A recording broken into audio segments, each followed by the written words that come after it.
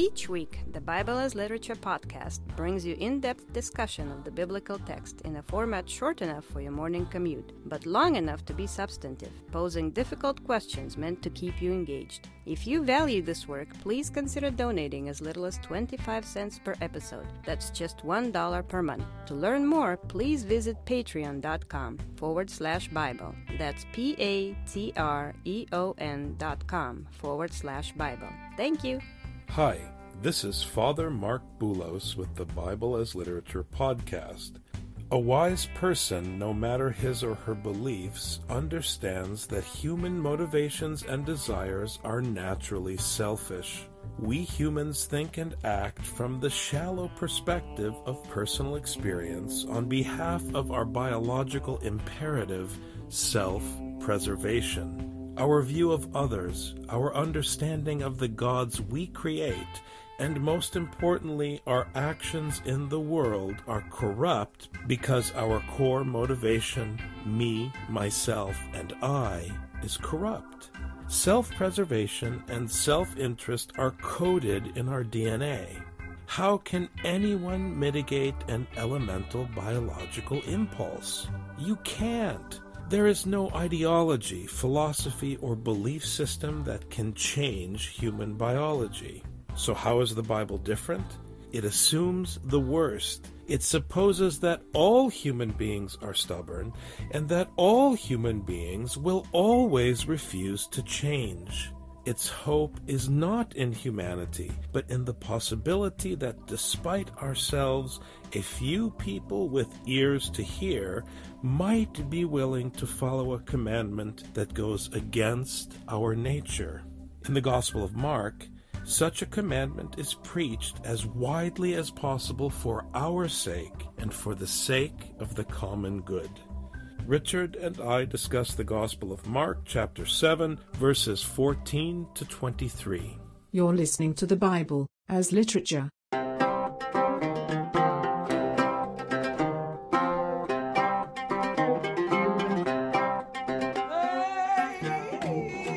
Hi, this is Father Mark Boulos. And this is Dr. Richard Benton. And you are listening to episode 166 of the Bible as Literature podcast. We have all heard it. It's the same old plot that is presented to us time and time again by our favorite production company, Disney. Are you feeling down and out? Is the world against you? Just follow your heart and everything will work out fine. In comes the Jesus portion of the plot. It'll be fine in worldly terms because you'll be self-satisfied and do whatever you want for your benefit at the expense of everyone, including and especially your enemies. This false teaching that it's good for a human being to follow their heart is a destructive teaching. And we can see the fruit of this teaching at work in relationships and in communities in our country because people live not for each other and for the common good. They live for themselves. They do what feels good, but they don't do what is necessary. They don't do their duty. Their own heart becomes the reference as opposed to their neighbor as the reference, as opposed to God and his teaching as the reference, who's telling us to do something that goes against our heart, or our neighbor who forces us to do something that goes against our heart, or our spouse. I have a friend who's having marital problems, and one of the marital problems is that he's sick and tired of his wife telling him what to do. And I remind him, let her tell you what to do. It's not going to be so bad. If you do those things that your wife tells you to do, you've never once told me of something that she told you to do that was immoral or incorrect. They're just stuff that you don't want to do. You just don't feel like doing it. If you just do it, there'd be a lot less to fight about. You are responsible to do whatever your spouse wants you to do, unless what they ask you to do is to oppose the gospel. For example, if your wife says don't love your neighbor, then you have something to fight about. But anything else she wants, if it doesn't stop you from loving your neighbor, your only correct response scripturally is yes, dear. I know that's difficult because you want to follow your heart, the way you were trained not only by Disney, but by all the commercials you watched growing up in between your favorite TV shows. They all want you to follow your heart. Go to the cereal aisle at the grocery store. And spend money. Follow your heart. Get the cereal that really makes you feel complete and Tell whole God, inside. take me away. I mean, we could go on and on explaining to you why this prevailing human wisdom, that if you're having difficulty or you want to find out what you should do with your life or whatever, you need to look inside yourself. That's not what Jesus taught us. That's not what the Gospel of Mark is teaching. What the Gospel of Mark is teaching us is that you have to look to wisdom to govern your heart. If you trust your heart, if you look inside yourself, you will end up falling prey to the sin of idolatry. This is the showdown between the biblical tradition and prevailing human wisdom. You do not look to yourself. You do not trust yourself. Paul teaches us that we are nothing and that only a fool thinks that he is something when he is passing away. So we look to that which does not pass away, which is the Lord's word in Isaiah, which Mark is preaching. You're just a branch coming off of the vine. You hopefully will produce fruit. Within that fruit will be the seed for the next generation. That's your only job. Make sure that the fruits keep coming. The fruits keep coming. The fruits keep coming. That your actions reflect that teaching that you received. And that's what we've been seeing in Mark. All that Jesus is about is making sure that that seed is spread. Conservatives and liberals have ripped the wisdom of the gospel in half. Because the conservatives say correctly that the human heart is wicked. But then, because of that wickedness, they justify to themselves practical actions meant to protect their interests. The liberals say, no, we should love everybody and not worry about practical implications. However, they say so on the basis of a false teaching. They say so because they believe that the human being is essentially good. But this is not true. And this is why both ideologies fail. You have to uphold what conservative ideology understands, that human beings commit wickedness. And then you have to take what the liberals have stripped from wisdom, which is that you have to do whatever you can to help people no matter what. And if you put them together, you have people saying, we are going to love people at our expense, not because they are good or because they deserve it, but because it is correct.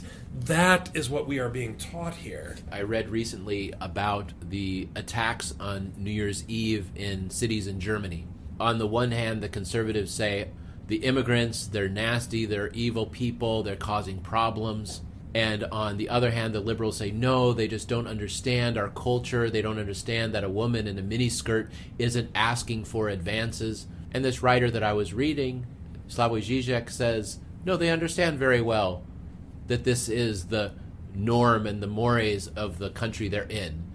But they, being a suffering lower class, are trying to stick it to the man. And they're trying to hit them exactly where it hurts. And so these immigrants whom we are bound to love and bound to welcome are perfectly capable of performing evil acts, purposely aiming at upsetting the comfort of the middle class of the country that they're in. Because no one is good but God alone. Liberals and conservatives both want to look for a victor and a bad guy. And Scripture is saying there are no victors, there are no good guys. No one is good but God alone. So only Scripture will shame the rich for their treatment of the poor while also shaming the poor. And it bears repeating that any sermon that tries to discern who the good guys are and the bad guys are in the community, inside or out, is anti-scriptural. The only biblical sermon is the one that accepts the presupposition of Jesus that everyone is condemned for their sake so that they wouldn't become self-righteous. It's not rocket science, Richard, but no one wants to accept it because we would rather believe there's a good side and a bad side. But as we'll hear from Jesus, no good can come out of the human heart. After he called the crowd to him again, he began saying to them, "Listen to me, all of you, and understand." It's about the teaching. Previously, he was just teaching about pure hands and impure hands, and now he's again trying to get the people to understand. Listen to me. He never says, "Come and let me heal you," but he says, "Listen to me and understand." This is the central role that Jesus is playing. That's why in the liturgies of the Eastern churches, before the reading is announced to the assembly, the deacon stands up and says, "Listen, let us attend, pay attention. Wisdom is going to be announced in the assembly. Open your ears." This is that function. It's the announcement that it's time to be quiet, to stand still, and hear.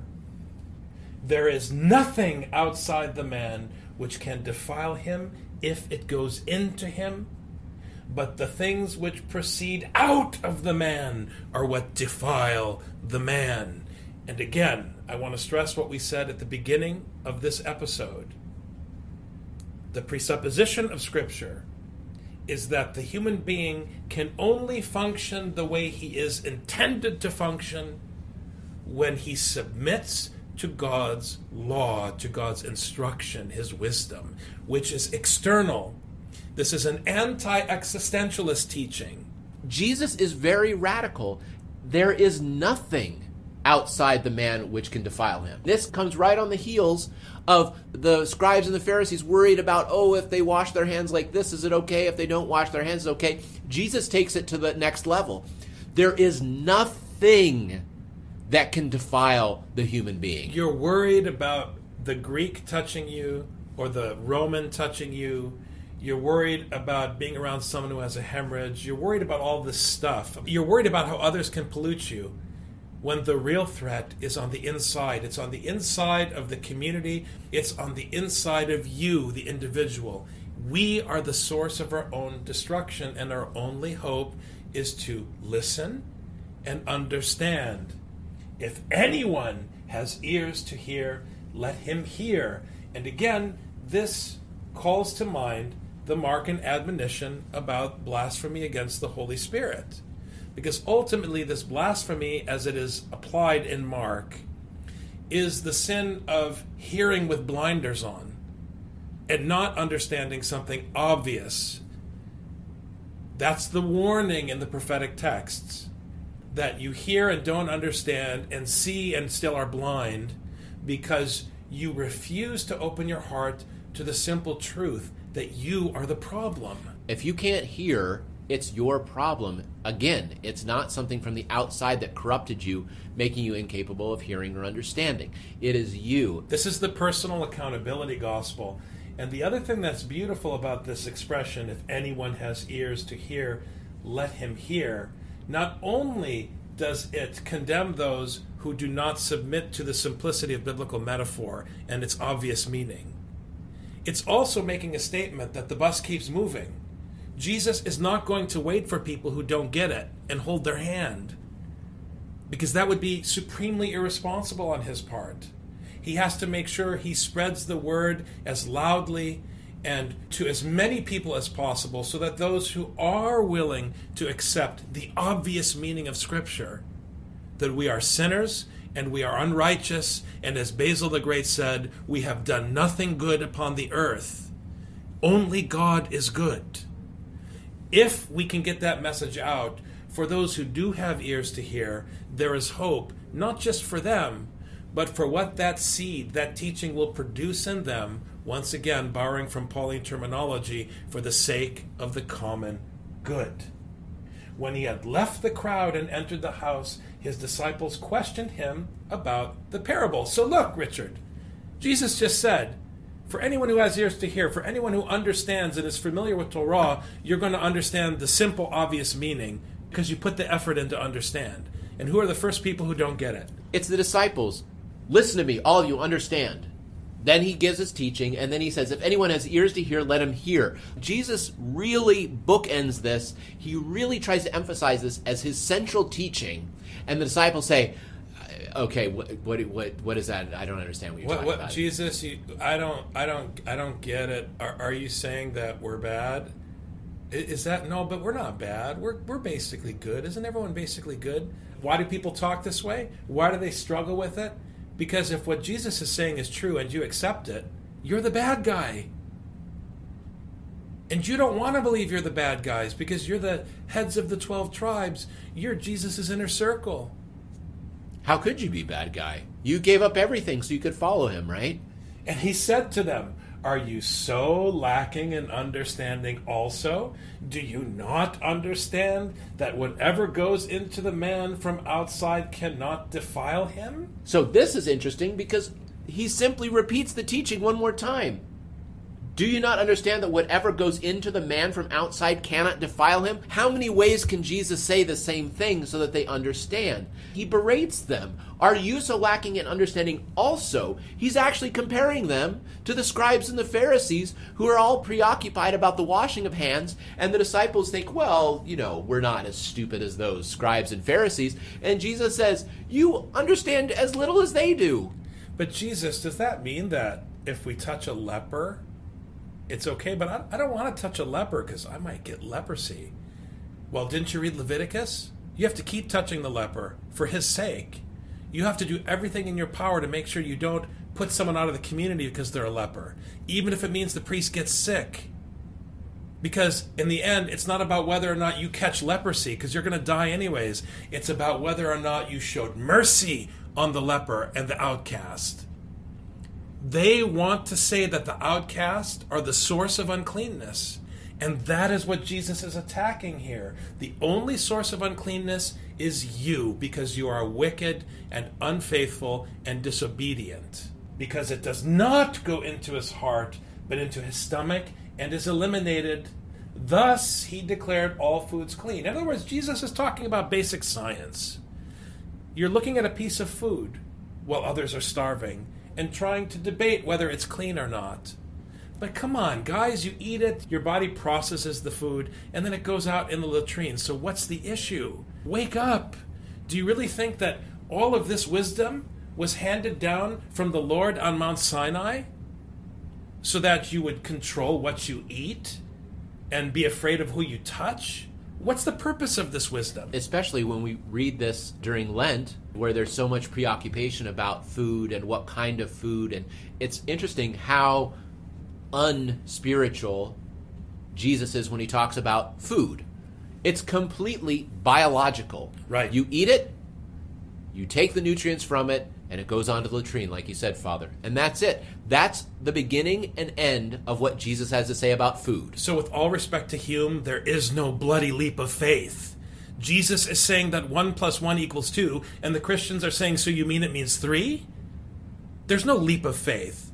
There's a decision to trust or not trust, the way a kung fu student makes a decision to trust the master of his dojo.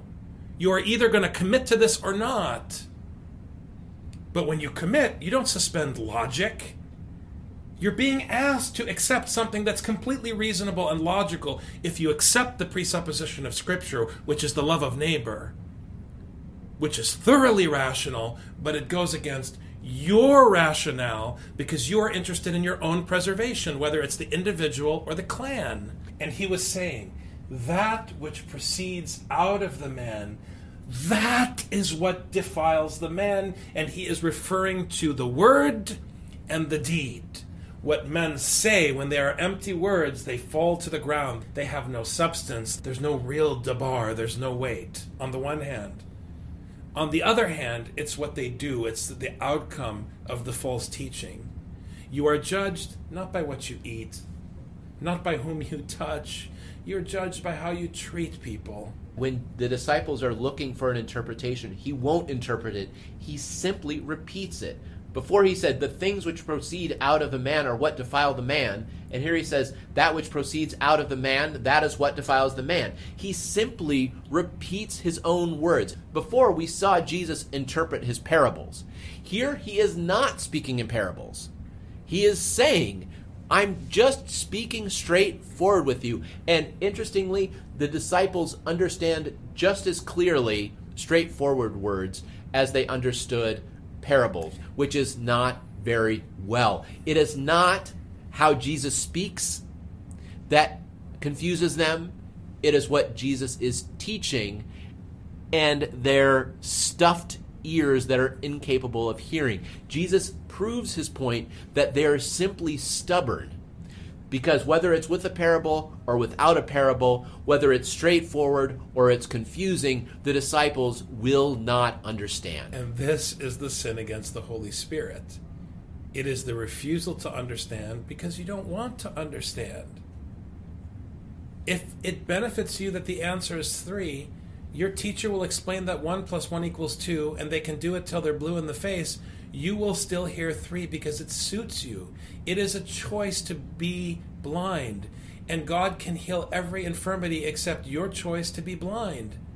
He can't make you listen. You have to decide to listen, and that's what faith means. It has nothing to do with your belief or unbelief about some external reality. It has to do with your decision to place your trust in this teaching or not to place your trust. And it's clear that everyone has a problem with this teaching because in our own society, on the one hand, the corruption of our society comes from the Muslims and the immigrants who are coming into our country. From the other side, the problem is the uneducated, poor white people of our country. Either way, there's an outside force that is corrupting our society. Human beings are in the same boat as the disciples, which is they can't stop believing this incorrect teaching that what comes from outside defiles us. For from within, out of the heart of men, proceed the evil thoughts, fornications, thefts, murders, adulteries, deeds of coveting, and wickedness, as well as deceit, sensuality, envy, slander, pride, and foolishness. And this is a classic list, Richard, once again, from the law that the Torah is given to save us from, to protect our steps so that we would not fall into these things. And it's not by coincidence that the penultimate of this list is pride and foolishness, because pride and foolishness precludes trust in God's instruction and leads you to destruction through all of these various forms of transgression. The beginning of the list is very similar to the accusations of Hosea 4:1 and 2 against the people. And the reason in Hosea that they're performing these actions is because they're lacking mercy, truth, and knowledge of God. When one reads this through the lens of Hosea, we see that there is a basic ignorance of the disciples. If you don't understand the things from inside, if this is too general for you, let me give you a list of 10 things. Be careful of these things, and then maybe you can begin to understand. I mean, Jesus can't be any clearer about this. And we can tell that this is a difficult teaching in spite of its clarity, because we see that these are precisely the problems that we experience today that every generation has been experiencing. It's like my dad used to say to us as kids. He said it all the time. Don't be fooled. The teaching of the Bible is very simple. People make a big deal out of it because they don't want to follow it. But in reality, faith is very simple. You either do it or you reject it. This is the teaching I was weaned on, and this teaching saved me. This teaching led me down a path in life where I found myself in the arms of Scripture, and I'm thankful for this teaching. All these evil things proceed from within and defile the man. They start on the inside. Don't look to anyone else. Don't seek to blame. Don't look for a source of corruption. Don't try to figure out who's right and who's wrong so that you can claim you're right. Just begin and end where Jesus begins and ends, with this very straightforward teaching that you are the problem. Do not follow your heart. Thanks very much, Dr. Benton. Thank you, Father.